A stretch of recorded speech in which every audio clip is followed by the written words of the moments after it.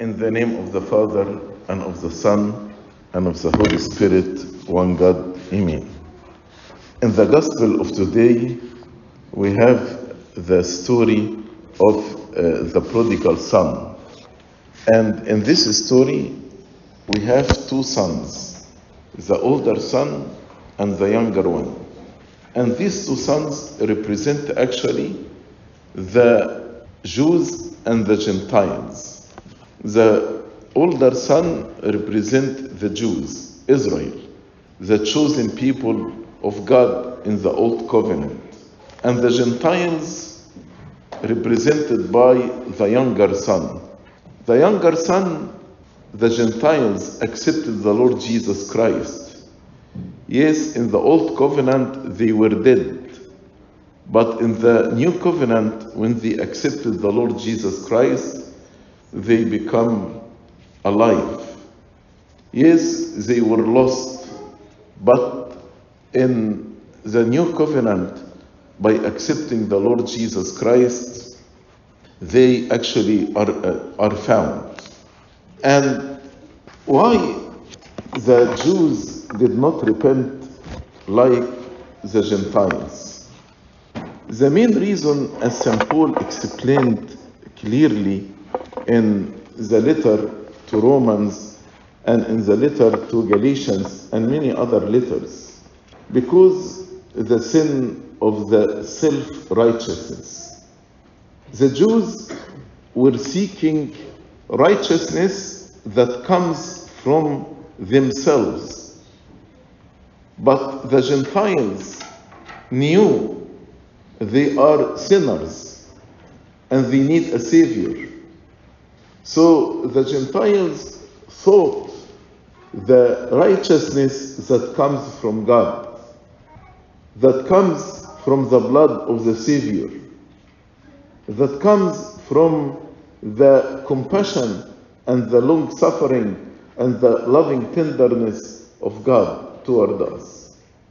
And unfortunately, in our life, many of us, the Christian, fall in the sin of self-righteousness, like the older son.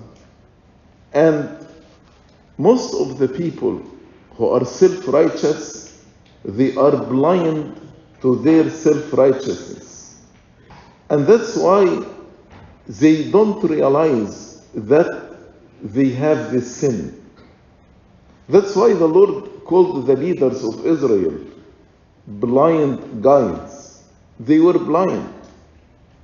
And in John chapter 9, he told them, if you were blind, means if you admit your blindness, you would not have any sin, because they will seek the righteousness of Christ. But since you say, we see, although they were blind, but they say, we see, they don't admit or acknowledge or realize that they are blind. Since you say, we see, therefore your sin remains. That's why today I like to speak with you about this sin, the sin of self-righteousness, which was the sin of the older son. What does it mean to be self-righteous? Self-righteous means you take pride in your own actions, in your own works. You feel you are right and others are wrong. You feel that you are following the commandments of God. You feel that you are obedient to God and to the law and to the rules. And when you compare yourself to others, you feel that you are better than them. Like the Pharisee and the tax collector. When the Pharisee prayed, he spoke about his righteousness. I fast 2 days in the week. I tithe all my money. I am not like the sinners. I'm not like this tax collector. But the person who doesn't have this sin, he knows that he is a sinner. He is not counting his righteous acts, but he knows that he is sinner. And it is only through the blood of our Lord Jesus Christ and through his mercy and through his forgiveness I am righteous in front of God, because he forgave my sin, because he accepted me. And when the person actually progress or advance in his spiritual life, the more he realizes that he is a sinner. St. Paul, in the beginning of his journey, said about the apostles of Christ, are they the apostles of Christ? I am better. But before his martyrdom, how did he describe himself? He said, I am the first among the sinners. So when he progressed in his spiritual life, he realized that he is a sinner, the first among the sinners. But it is through the mercies and the loving kindness of God, he is righteous in Christ, not because of my own righteous acts. Sometimes we say, I am the first among sinners, but in my heart, I don't see myself this way. So, how can I search myself and ask the Holy Spirit to search me, to know whether I am a self-righteous person or not? Especially, as I told you, most of the people who are self-righteous are in denial. If not all of them, they are in denial. They don't realize they are suffering from this sin. So let us analyze the behavior of the older son. And if we have the same behavior, then we are self-righteous. When he came from the field and heard like a party in the house, and he asked one of the servants, what's going on? And the servant explained to him, your brother has come, and because he has received him safe, the father received his son safe and sound, your father has killed the fatted calf. How he reacted to this? Number one, but he was angry. He was angry. Sometimes, or most of the time, the self-righteous people gets angry, and their anger is not justified. If you tell me here why he was angry, how he can justify his anger? His father did not hurt him. His father did not do anything wrong to him. But do you know why he was angry? Because he feels he deserves this treatment, not his brother. That's self-righteousness. He's angry because he felt that his father should make this celebration and this party for him, not for his brother. So because of this jealousy, because of this envy, because of his self-righteousness, he became angry. How come you make this big celebration for my brother who is a sinner, who is adulterous, and you didn't do it for me? If you get angry because you feel that you deserve a better treatment and you don't get it, then you have the sin of self-righteousness. Sometimes, as I tell you, we get angry without any justified reason. It's because our pride, because of our ego, we get angry. That's self-righteousness. Then, what did he do? The second point, after he gets angry, he would not go in. Now, he expressed his frustration and he is upset, he's disappointed, and he wants to make sure that everyone around him knows that he is disappointed and he is upset, and he refused to get in. Why? He refused to go in. Why? In order to bring the attention to himself. Now the attention is directed to his brother, but he wants the attention to be directed to him, not to his brother. So by staying outside and not going in, everybody would say, why the older son did not come in? And now the attention, he is attention seeker. And he uses this disappointment or being upset or separating himself from the rest or isolating himself from the rest in order to send a strong message. I deserve your attention. Or I am better than you, I should not deal with you. I am better than you, I should not deal with you. So, if you get upset quickly, if you get disappointed quickly, and you say, I'm not coming to the church, and just you want to send a message that you are angry and upset, you are a self-righteous person. Because you want to get all the attention toward you. And how you justify it yourself? Because you don't do anything wrong. They are wrong, but I am right. This celebration is 100% wrong. I am right. I'm not going to participate in the works of darkness. I'm not going to participate in this celebration. Then actually, you can see his pride. He was angry, would not go in. The third point, therefore his father came out and pleaded with him. Usually, the self-righteous person doesn't go for reconciliation.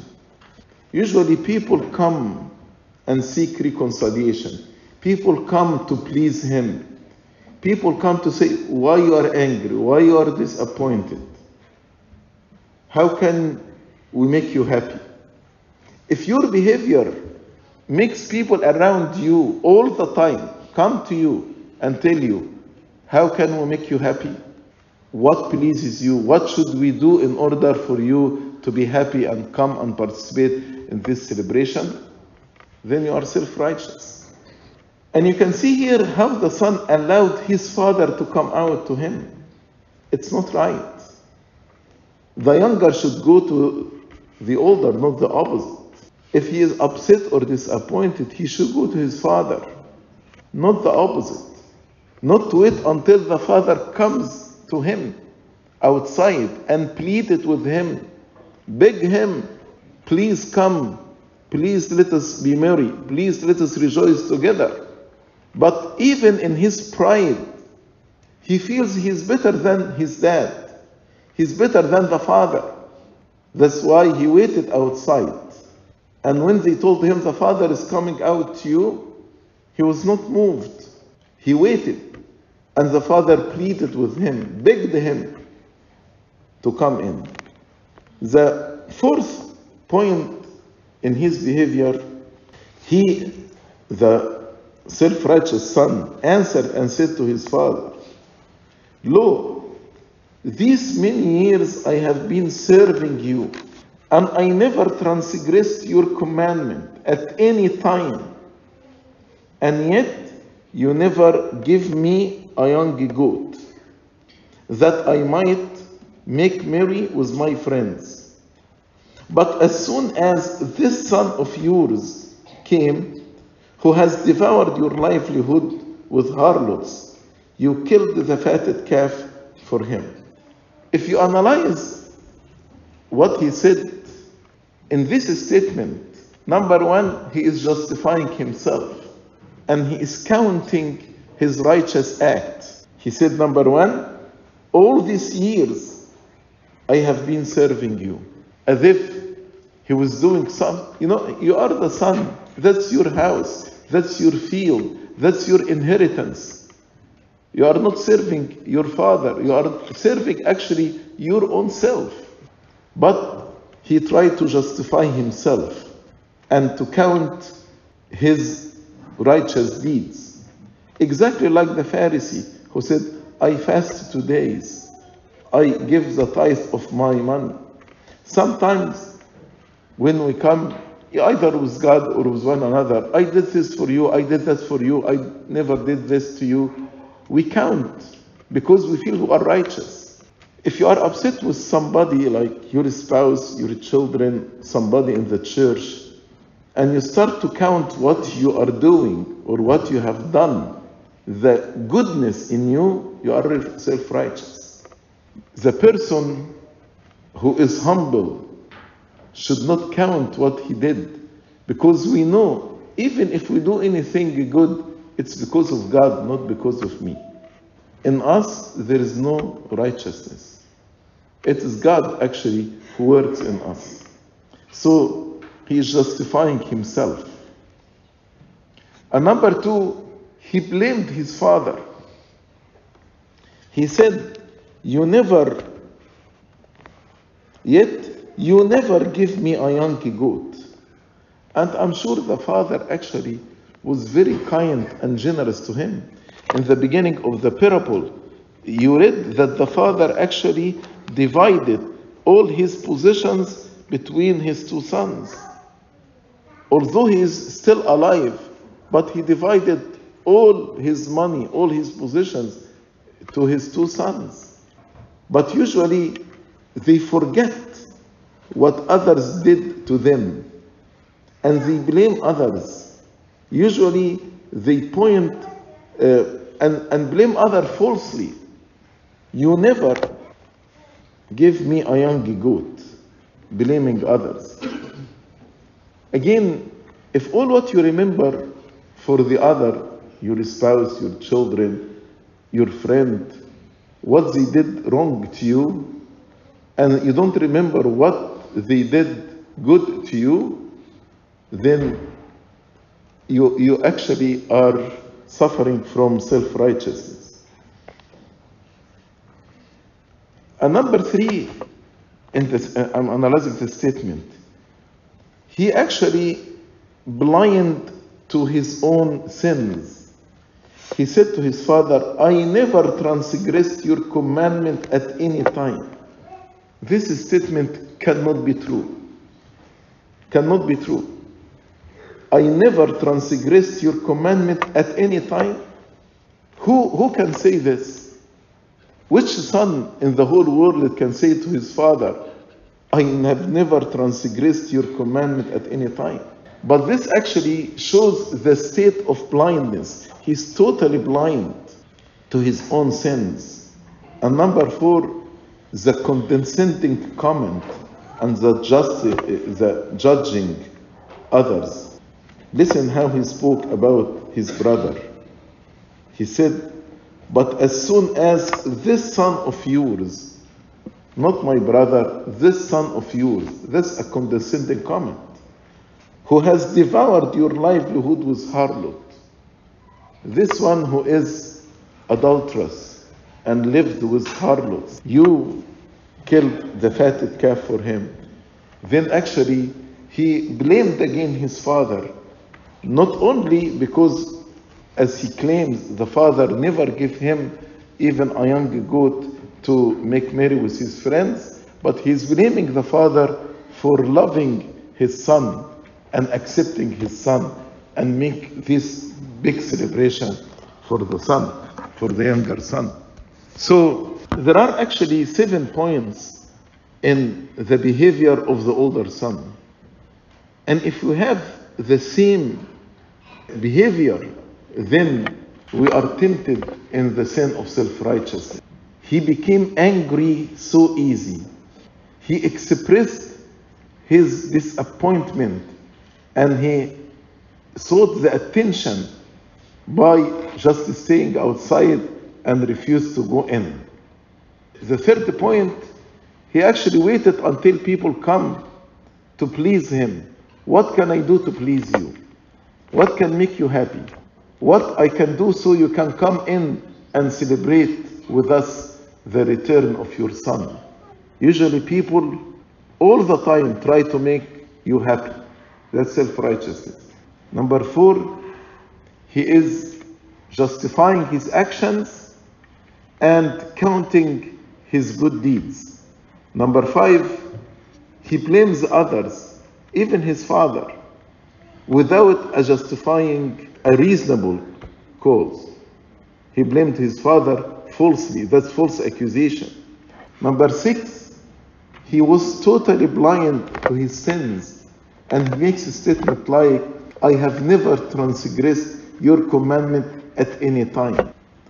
And number 7, the condensing comment. This son of yours, and judging others who actually wasted your livelihood with harlot. So these are 7 points from the behavior of the older son that can help us to examine ourselves and ask God to examine ourselves, lest we are suffering from self-righteousness. The sin of self-righteousness, actually one of the very, very destructive sins, because people, they don't feel need to repent. They don't feel need to transform their life. They don't feel the need to change their life. They feel they are better. Repentance for the sinners, but I am righteous. That's why the scribes and Pharisees and the religious leaders of Israel were not saved, because of self-righteousness. The harlots, the thieves, the tax collectors actually were saved because they realized their sins. They admitted and acknowledged their sins. But our time, many people are moralistic, legalist, and see themselves better than others. And they are in danger of self-righteousness, which actually puts their salvation at high risk. So, who is the lost son here? The lost son is not actually the younger son. The younger son, yes, he was lost, but now is found. But the lost son is the older son because of the sin of self-righteousness. And the parable ended without telling us he entered the house. In his stubbornness, in his pride, in his hypocrisy, in his self-righteousness, he did not enter the house, even after the father pleaded with him. Because again, he believed that he is better than his father. He knows what's right. His father is wrong. That's why he did not enter the house. May the Lord protect all of us from this destructive sin and give us humbleness and give us enlightenment in order to realize that we are sinners and we need His righteousness that comes to us because of His mercies and because of His loving kindness. Glory be to God forever and ever. Amen. In the name of the Father, and of the Son, and of the Holy Spirit, one God. Amen. One of the best revelation of God to us, that He is Trinity, Triune God. And this actually what distinguishes Christianity from any other religion. Because any other religion, they made their own perception about God. And they believed in this image that they portrayed about God. But Christianity actually believed the revelation of God about Himself. So when God revealed Himself as Trinity, 3 in 1, this enriched our knowledge about God. But unfortunately, many times, when we serve or when we practice or worship, we perceive God as a single hypostasis.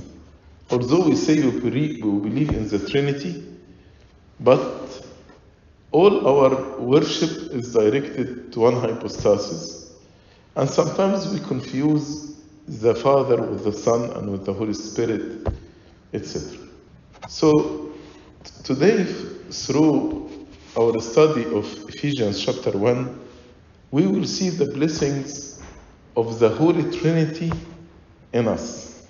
St. Paul in Ephesians chapter 1 explained the blessing of the Father, 3 blessings. The blessings of the Son spoke about 5 blessings, and the blessing of the Holy Spirit 2. So total 10 blessings. And he concluded the chapter with a beautiful prayer that actually we need to pray for ourselves and for our classes, for our students. So let us try to understand these 10 blessings from Ephesians chapter 1. He starts from verse 3. Verse 1 and 2, just introduction, the greeting and introducing himself. Verse 3, blessed be God and Father of our Lord Jesus Christ.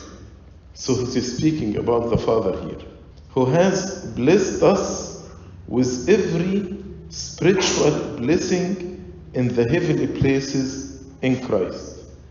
And we need to understand this. God blessed us with every spiritual blessing in heaven, in the heavenly blessing, in the heavenly places. But in order to receive these spiritual blessings, we receive them only in Christ. If we are abiding in Christ, if we are one with Christ, then Christ is the mediator. Through him, we will receive every spiritual blessing in heaven. And this understanding of the Holy Trinity and how they are related to us is very important. The Father gives us every blessing in the Son by the Holy Spirit. The Father gives us every spiritual blessing. How? In the Son.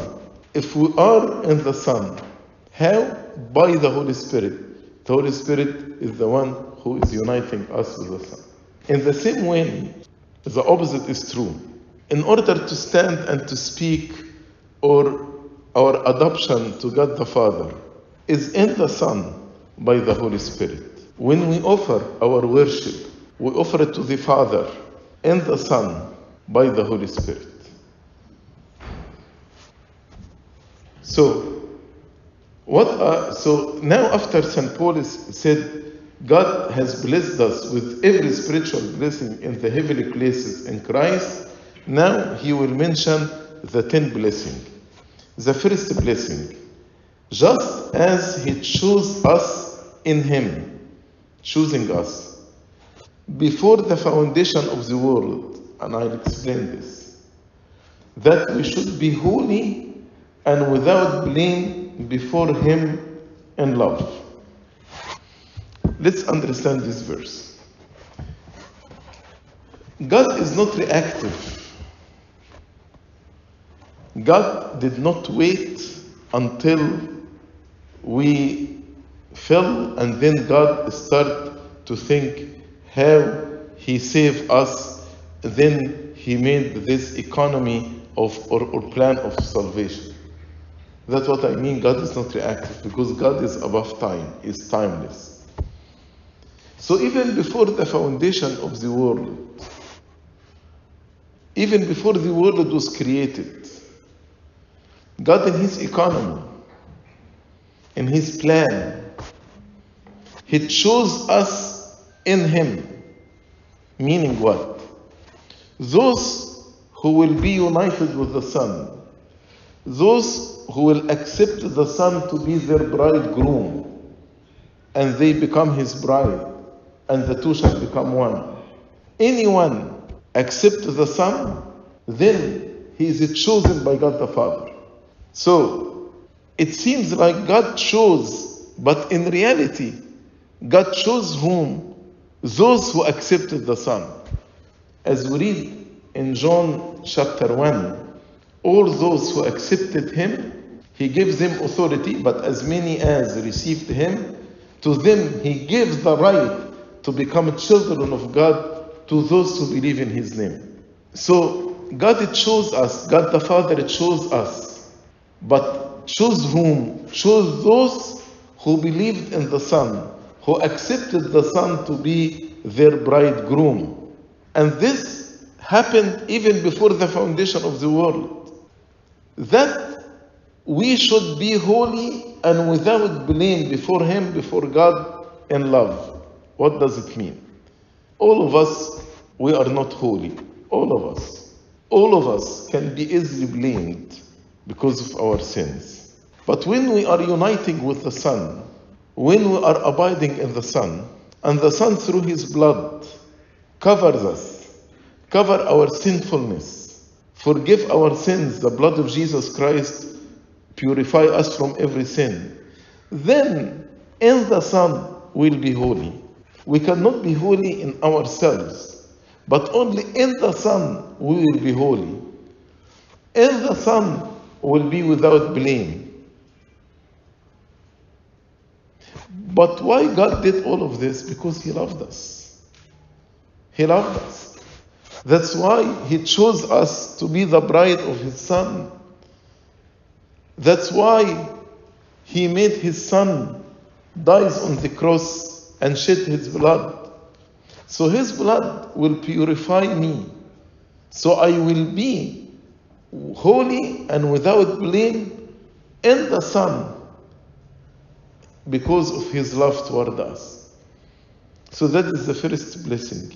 He chose us to be holy and without blame before him in love. The second blessing, I told you the Father, there are three blessings from the Father. The second one, having predestined us to adoption as sons by Jesus Christ, to himself, adopted to himself, according to the good pleasure of his will. Predestination. Some denominations believe in predestination, that God chose some people and he predestined them to be his children and to inherit the kingdom of God. And you have no right to question this. God is God. Like the Presbyterian Church believes in this. But the predestination based on his foreknowledge. As St. Paul said in Romans chapter 8, those whom foreknew, he predestined. So in his foreknowledge, he foreknew who will accept the Son, who will receive the Son. So he predestined us. Who us? Those whom he chose. And who are those whom he chose? Those who believed in the Son, those who accepted the Son to be the bridegroom. So he predestined us to adoption as sons by Jesus Christ, because the two shall become one. If Jesus is the bridegroom and we are the bride, then the two will become one. So as in Jesus we are holy and blameless, also in Jesus Christ will be children, sons to himself. And we can call God our Father who art in heaven. Jesus is son by nature. We are son by adoption.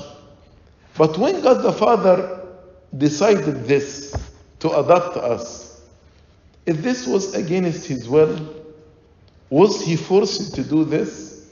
No. According to the good pleasure of his will. According to the good pleasure of his will. That's his will. That's what he wants. And he is pleased. He is happy to do this because his will is good.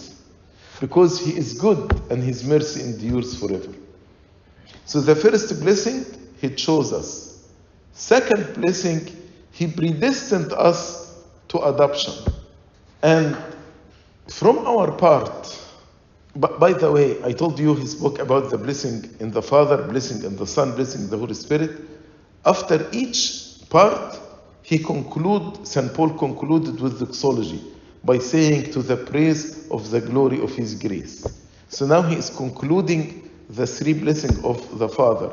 That's why he said, when we understand these blessings that received from the Father, we will praise the glory of his grace. What God actually gave us as a blessing is his grace. And we can see how his grace is glorified by choosing us, the dust and the ashes, to be his children. So we are praising the glory of his praise, by which, number 3, he made us accepted in the beloved. He accepted us. But how he accepted us? In the beloved, in the Son. If we are not in the Son, we are rejected. Those who accepted the Son are accepted by God the Father. So now I know that I am chosen, I am predestined to adoption, I am accepted. But these three blessings are in the Son. And when I understand this, my tongue should praise the glory of his grace, to the praise of the glory of his grace. Not only my tongue, but my heart and my tongue, as we say in Kah, praise the Trinity. My tongue and my heart praise the Trinity. So we finished now the three blessings of the Father. He chose us, he predestined us to adoption, he accepted us. In the Son, and in the Son we become holy, without blame, children of God the Father, to the praise of the glory of his grace. From verse 7, he will speak about the 5 blessings in the Son. I told you 3 in the Father, 5 in the Son, 2 in the Holy Spirit. Number 1, in him we have redemption through his blood, the forgiveness of sins, according to the riches of his grace. So he spoke about 2 blessings here, the redemption and the forgiveness of sins. The redemption and the forgiveness of sin. In him, in the Son, we have redemption through his blood. What does it mean, redemption? Redemption means what?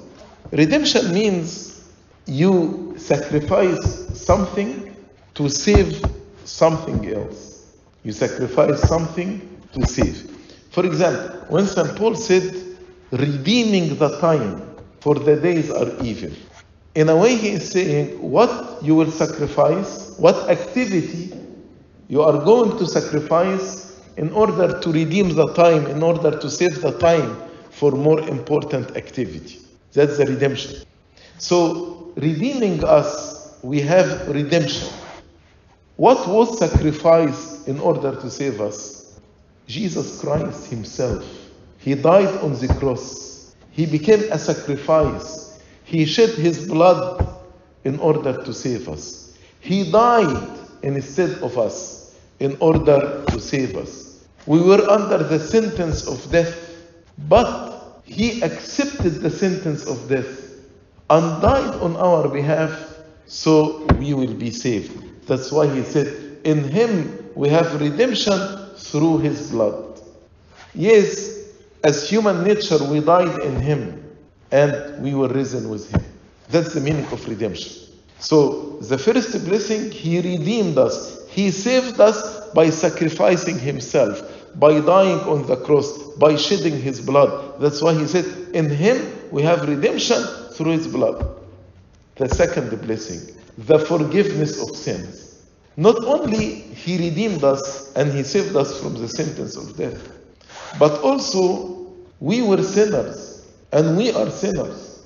He carried all the sins of all the people in all the ages. As John the Baptist said, behold the Lamb of God who takes away the sins of the whole world. St. Paul said, he who doesn't know sin became sin for our sake. Any sin I commit, any sin, the Lord Jesus Christ carried for me. And he died on the cross on my behalf. So my sins will be forgiven. So the penalty of sin will be removed. So I can stand before God the Father as innocent, free of guilt, not guilty, because the Lord Jesus Christ became sin for me. So redemption, in him we have redemption through his blood, the forgiveness of sins. But again, why he did all of this? Is it because we are worthy? Is it because we deserve it? No, we are not worthy. We don't deserve it. But he did this according to the riches of his grace. Grace means a free gift. Free gift given to us, not based on our worthiness, but based on his love toward us, based on his goodness. That's why in the second host, in Midnight Praises, we repeat, for he is good, and his mercy endures forever. He is good, and his mercy endures forever. According to the riches of his grace, which he made to abound toward us in all wisdom and prudence. Maybe if we see somebody, a very, very rich man, getting people who are homeless and very poor and very needy and distributing to them money and give them lands to possess and business to acquire, etc. Maybe we will question his wisdom. Say, is he wise to do all of this? How he can distribute all of this? Is he encouraging the people to be lazy? We will question his wisdom. So lest anybody question the wisdom of God, when actually he gave us his grace abundantly, the riches of his grace. That's why St. Paul in verse 8, he said, yes, he made his grace to abound toward us, but in all wisdom and prudence. God knows what he is doing. God is not just doing all of this, may he forgive me, out of foolishness, definitely not. But in all wisdom and in all prudence. Don't question the wisdom of God, even if you don't comprehend it, even if you don't understand it. Because as St. Paul said in 1 Corinthians chapter 1, the foolishness of God is wise than the wisdom of the world, is wiser than the wisdom of the world. The third blessing in verse 9, having made known to us the mystery of his will, according to his good pleasure, which he purposed in himself. So the third blessing, he revealed it to us, he made known to us. Made known to us means revealed to us the mystery of his will. It's a mystery, but it is revealed only to his children. What is the mystery of his will? The mystery of his will is to save all of us and to make us, not only to save us, but to give us the inheritance of the kingdom of God, to be children and to inherit the kingdom of God, and to make us one in heaven. Who are in heaven and who are on earth will be one with him. That's the mystery of his will. While the world failed to be one, and you hear every now and then about wars, divisions in the world, parties, different parties. But God, in Jesus Christ, he will make all of us, heaven and earth, one and one with God. That's a mystery. It's beyond our comprehension how this will happen. And this mystery he revealed to us. He made known to us the mystery of his will. And again, this revelation, St. Paul, every now and then, he emphasized that when God did this, he did it with prudence, with wisdom, not forced, but that is his will, according to his good pleasure, which he purposed in himself. God is doing this intentionally, according to his purpose, according to his determination. He knows what he is doing. It's not by accident, it's not by chance. He purposed even before the foundation of the world. And that is his good pleasure to reveal to us this mystery. The fourth blessing, verse 9, that in the dispensation of the fullness of the times, he might gather together in one all things in Christ, both which are in heaven and which are on earth in him. That is the fourth blessing. He is saying, in the dispensation of the fullness of the time. Fullness of the time when he comes to judge the world. So at the end of this world and the beginning of eternal life. So in the dispensation means in the economy, in the plan. So when the plan of the fullness of time is fulfilled in the second coming of Jesus Christ, what will happen? He, the Father, might gather together in one all things in Christ, the unity.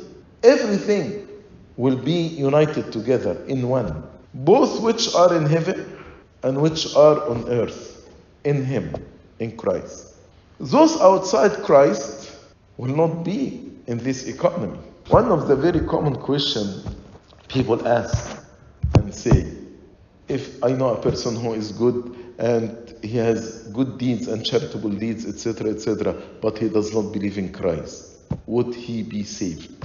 What do you think? Would he be saved? Here the answer. You need to be in Christ to be accepted, to be chosen, to be predestined to adoption, to be forgiven, to be redeemed. So you know the mystery of his will, and you will be part of this oneness. Because in Christ, he will gather those in heaven and those on earth. And this will happen in the dispensation of the fullness of time. So our responsibility, instead of asking this question, is to tell the people, either you are in Christ or you are not. If you are in Christ, you will have all these blessings and you are saved. If you are not, there is no other name can save you except the name of Christ. That's what St. Peter said in the book of Acts. There is no other name can save people except the name of Christ.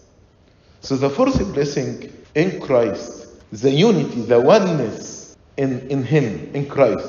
In him, he will gather together in one all things, both which are in heaven and on earth. Redemption, forgiveness of sins, revelation of the mystery of his will, the unity and oneness in Christ. Number 5, in him, in Jesus Christ. Also, we have obtained an inheritance. The Son is eligible for inheritance, only the Son.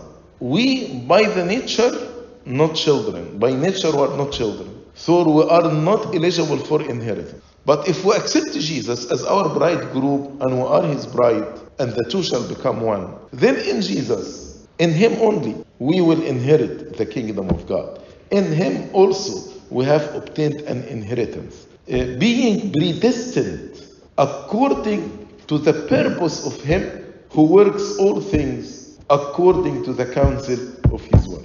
So the fifth blessing, we became heirs of the kingdom as children. And this is done according to the purpose of him. Again, not by chance, not by accident, not against his will, but that's his purpose. That is what he determined even before the foundation of the world. Why? Because his love, his kindness, the richness of his grace. Being predestined according to the person of him, of God, who works all things according to the counsel of his will. According to the counsel of his will. So that's his will. That we who first trusted in Christ, first trusted mean we who first believed in Christ, believed in him, should be to the praise of his glory. I told you every part concludes with doxology, praise of his glory. After he finished the 3 blessings of the Father, said to the praise of his glory. Here he finished the 5 blessings of the Son. He concluded that we, the believers who first trusted in Christ, who believed in Christ, should be to the praise of His glory, to praise the glory of the richness of His grace. طب نسمع الثمانية. The Father, number 1, chose us to adoption. Adoption. Number 3, accepted us. The Son, number 1, redemption. Number 2, forgiveness. Number 3, revelation of the mystery of His will. Number 4, for the Son, the unity and the oneness in Christ. And number 5 in the Son, predestined us to inheritance. Verse 13. كان بقى على the two اللي هم بتوع the Holy Spirit. In Him you also trusted. After in Him, in Jesus, you also trusted, you believed in Jesus, that He will save us, He will give us the inheritance of the kingdom of God. In Him we will be adopted, etc., etc., will be chosen, will be accepted, etc. After you heard the word of truth, after we preached the word of truth to you, you trusted the Son, you believed in the Son. After you heard the word of truth, which is the gospel means the good news of your salvation. Can you imagine? We were under sentence of death. We will perish. That is the bad news. Then Christ came and sent the apostles to send good news to the people. You are saved. You are not going to hell. You are going to heaven as a children. You have inheritance of the kingdom of God. God the Father chose you. God the Father accepted you. God the Father adopted you. God the Son redeemed you. God the Son forgave you. God the Son revealed His mystery to you. God the Son will make everything one in Him. God the Son predestined you to the inheritance. These are the good news. That is the gospel. That's the word of truth. That's the gospel of your salvation. In Him you also trusted after you heard the word of truth, the gospel of your salvation. In whom also, having believed, after you believed, you were sealed with the Holy Spirit of promise. So the first blessing in the Son, we are sealed. We are sealed. يعني we are sealed. If there is a document and then you notarize the document, then this notarization makes this document official, real. Nobody can actually cast doubt on it. It is true, original document because it is sealed. It is sealed. It is like, مثلا, if you have a book and then you put your seal on this book, or we purchase a book for the church and then we put the seal of the church on this book. This means this book belongs to the church. You cannot take it. The book that you have your seal on it, it's yours. No one can take it. It's yours. So God sealed us with the Holy Spirit of promise. Means when He put the seal of the Holy Spirit in the sacrament of chrismation, we are sealed with the Holy Spirit. God said all the promises that I give you in the Son, forgiveness of sins, salvation, adoption, inheritance, etc., are true. And here is my seal on you. You belong to me. You are mine. The evil one cannot claim you. You are mine. So the Holy Spirit sealed us. The Holy Spirit witnessed that we are the children of God, as St. Paul said in Romans chapter 8. The Holy Spirit witnessed that we are the children of God. Satan cannot claim us to be his anymore. And the second place, the Holy Spirit, who is the guarantee of our inheritance. عارف when مثلا you purchase house, you put money as down payment. That's called earnest money. So that's a guarantee that this house you will get it. So when we received the Holy Spirit in the day of baptism in chrismation, this actually is a guarantee also of our inheritance, that the adoption and the inheritance is true. Who is the guarantee of our inheritance until the redemption of the purchased possession to the praise of his glory. So he is guaranteed until the redemption, the full redemption in the second coming of Christ. When we become the children and we inherit the kingdom of God, the full adoption. As St. Paul said in Romans chapter 8, we are waiting eagerly for the adoption, the redemption of our body. So, the Holy Spirit is the guarantee of our inheritance until the redemption of the purchased possession. God purchased, who are the purchased possession? We are. We are now the possession of God. He owns us because He purchased us. You were purchased not with silver and gold or precious stone, but you were purchased with the blood of the Lord Jesus Christ. So the redemption of the purchased possession is us. Again, to the praise, as I told you, each section concluded by to the praise of His glory, doxology. So what are the two blessings of the Holy Spirit? Sealed us, and He is the guarantee of our inheritance. Sealed us and the guarantee of our inheritance. So now it's easy. So let's review the 10 blessings. The Father chose us, predestined us to adoption, accepted us. The Son redeemed us, forgive our sin, revealed the mystery of His will, the unity and oneness, inheritance. He predestined us to inheritance as a children, and the Holy Spirit sealed us, and He is our guarantee. Then from verse 15, St. Paul is saying, therefore I also, after I heard of your faith in the Lord Jesus and your love for all the saints. You cannot believe in the Lord Jesus Christ and you hate His people. You cannot. If you believe in Him, and you are His bride, then all of us who are in Him. So if all of us, we are in Him also, then you should love all of us, because we all are in Him. St. Paul said, when I heard about your faith and your love to all the saints, I do not cease to give thanks for you. I am happy, I'm glad, I'm joyful. So I give thanks on your behalf, making mention of you in my prayer. And I remember you in my prayer. I pray for you. Why? This is a beautiful prayer, and I hope that we can also pray this prayer for our students and our class.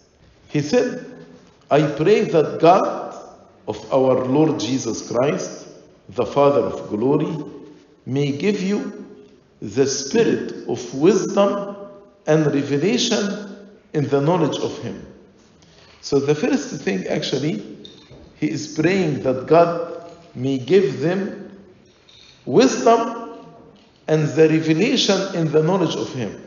Wisdom, it's heavenly wisdom, to understand the mystery of God. You cannot understand the mystery of the Holy Trinity, the mystery of the Incarnation, the mystery of the salvation, unless you have this heavenly wisdom. And also the revelation in knowledge of Him. We know God through revelation. God reveals Himself to us. We don't know God through hypothesis or speculation. We are not making hypotheses about God, then we prove it right or wrong. No. The scientific method cannot be used to know God. Again, the scientific method cannot be used to know God. Knowledge of God comes through revelation. God reveals to us who He is. God reveals to us who He is. That's why He is saying, I am praying that God may give you the spirit of wisdom and the spirit of revelation in the knowledge of Him. The eyes of your understanding being enlightened. And when you have the spirit of wisdom and the spirit of revelation, the eyes of your understanding will be enlightened by the light of God. With your light, we shall see light. بنورك يا رب نعين النور. With your light, we shall see light. Enlightenment doesn't come from reading. Enlightenment doesn't come from human knowledge, earthly knowledge. Sometimes in our time, if you are liberal, they will call you enlightened. But this is according to the world. But according to God, if you have the spirit of wisdom, the heavenly wisdom, if you have the spirit of revelation in the knowledge of Him, then your mind, the eyes of your understanding being enlightened. That's the enlightenment. Comes from the Holy Spirit. The spirit of wisdom, the spirit of revelation and knowing God, then the eyes of your mind, eyes of your understanding will be enlightened.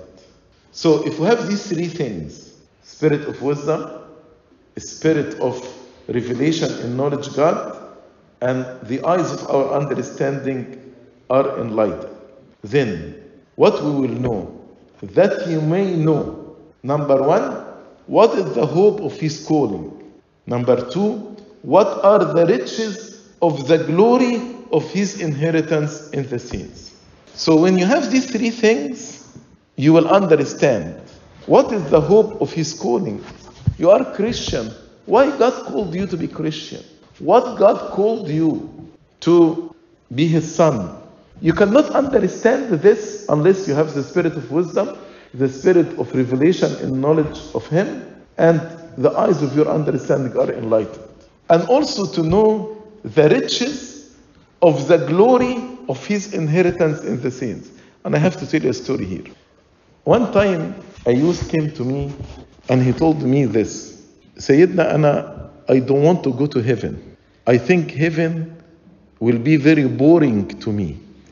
They praise without ceasing. I cannot endure 5 minutes in the church. I choose heaven because the other option is hell. You know why he is saying this? Because he doesn't know what are the riches of the glory of His inheritance in the saints. I'm serious here. If we know the riches of His glory, of the glory of His inheritance in the saints, we would not say this. We say in the litany for the departed, which eye has not seen, ear has not heard, did not come upon the heart of man.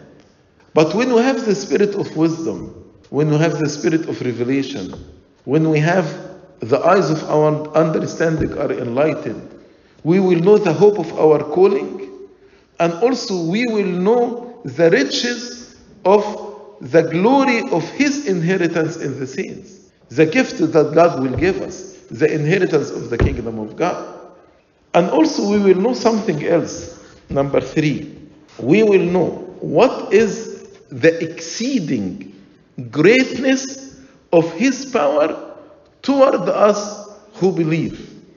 Why he is saying this? Sometimes many of us will say to go to heaven is impossible. It's very difficult. I'm not like Saint Mary, I'm not like Pope Kyrillos, I'm not like Saint Mark. So he's saying, do you know why you are saying this? Because you don't know what is the exceeding greatness of His power toward us who believe. God is willing to give us this power when you believe in Him. And this power is great. Not only great, but exceedingly great. That's what he said. The exceeding greatness of His power. Don't say I am weak anymore. Don't say I cannot overcome this sin anymore. Don't say I cannot overcome this bad habit anymore. You need to know the exceeding greatness of His power toward you. And he gave us an example to understand what is the exceeding greatness of His power toward us who believe. He said the example, according to the working of His mighty power, which He worked in Christ. See what God the Father did in Christ. And since I am in Christ, He will do everything He did in Christ, He can do in me. Because I'm in Christ now. according to the working of his mighty power, which he worked in Christ. For example, when he raised him from the dead, when he seated him at his right hand in the heavenly place, when he put him far above all principality and power and might and dominion and every name that's named, not only in this age, but also in that which is to come. When he put all things under his feet, the feet of Christ. And when he gave Christ to be the head of all things to the church. So if God the Father did all these things to Christ, he can do everything in you also, because you are in Christ. He put all things under his feet and gave him to be head over all things to the church, which is his body. The fullness of him who fills all in all. And that's a very theological, powerful expression. The church is the fullness of Christ. Who is? Because he is God, he who fills all of all. So, St. Paul is trying to say, when you have three things, the spirit of wisdom, the spirit of revelation, of his knowledge, and the eyes of your understanding are enlightened. When you have these three things, you will understand three things. You will understand, number one, what is the hope of your calling. Number two, you will know the riches of the glory of his inheritance. You will know the riches of the glory of the inheritance. So you will not say, I don't want to go to heaven. And number three, you will know the exceeding greatness of his power toward you. And as an example, to understand the exceeding greatness of his power toward you, see what he did in Christ. He raised him, he seated him at the right hand or in the heavenly places, above all principality and power and might and dominion and every name that's named, not only in this age but also in that to come. He put all things under his feet. He gave him to be head over all things to the church, which is his body, the fullness of him who fills all in all. So in our prayer for our children, we need to pray for them, as St. Paul said. When we mention them in our prayer, we need to pray that God may give them three things. What are these three things? The spirit of wisdom, the spirit of revelation in his knowledge, and enlightenment of the eyes of their understanding. And when they know when they have these three things, then they can understand three things. They will know three things. Number one, the hope of our calling. Number two, the riches of the glory of the inheritance, this gift toward us. And number three, the exceeding greatness of his power, and the example, what he did in Christ, he can do in us. So, I hope now, and this chapter is very clear in our mind. He said the 10 blessings of the Holy Trinity, and then the prayers. The blessings, number one, he chose us. Number two, he predestines us to adoption. Number three, accepted us. Number four, redemption. Number five, forgiveness of our sins. Number six, revelation of the mystery of his word. Number seven, the unity and oneness in Christ. Number eight, the inheritance. Then the Holy Spirit. Number nine, sealed us. And number 10, he is a guarantee. Very good. Then he is praying that they have three things. Number one, spirit of wisdom. Number two, the spirit of revelation in his knowledge. Number three, the eyes of their understanding be enlightened. In order to know three things. Number one, the hope of our calling. Number two, the richness of glory of the inheritance in the saints. And number three, the exceeding greatness of his power toward us. And what is the example of his power? Whatever he did in Christ, he can do in me if I am in Christ. Glory be to God forever and ever. Amen.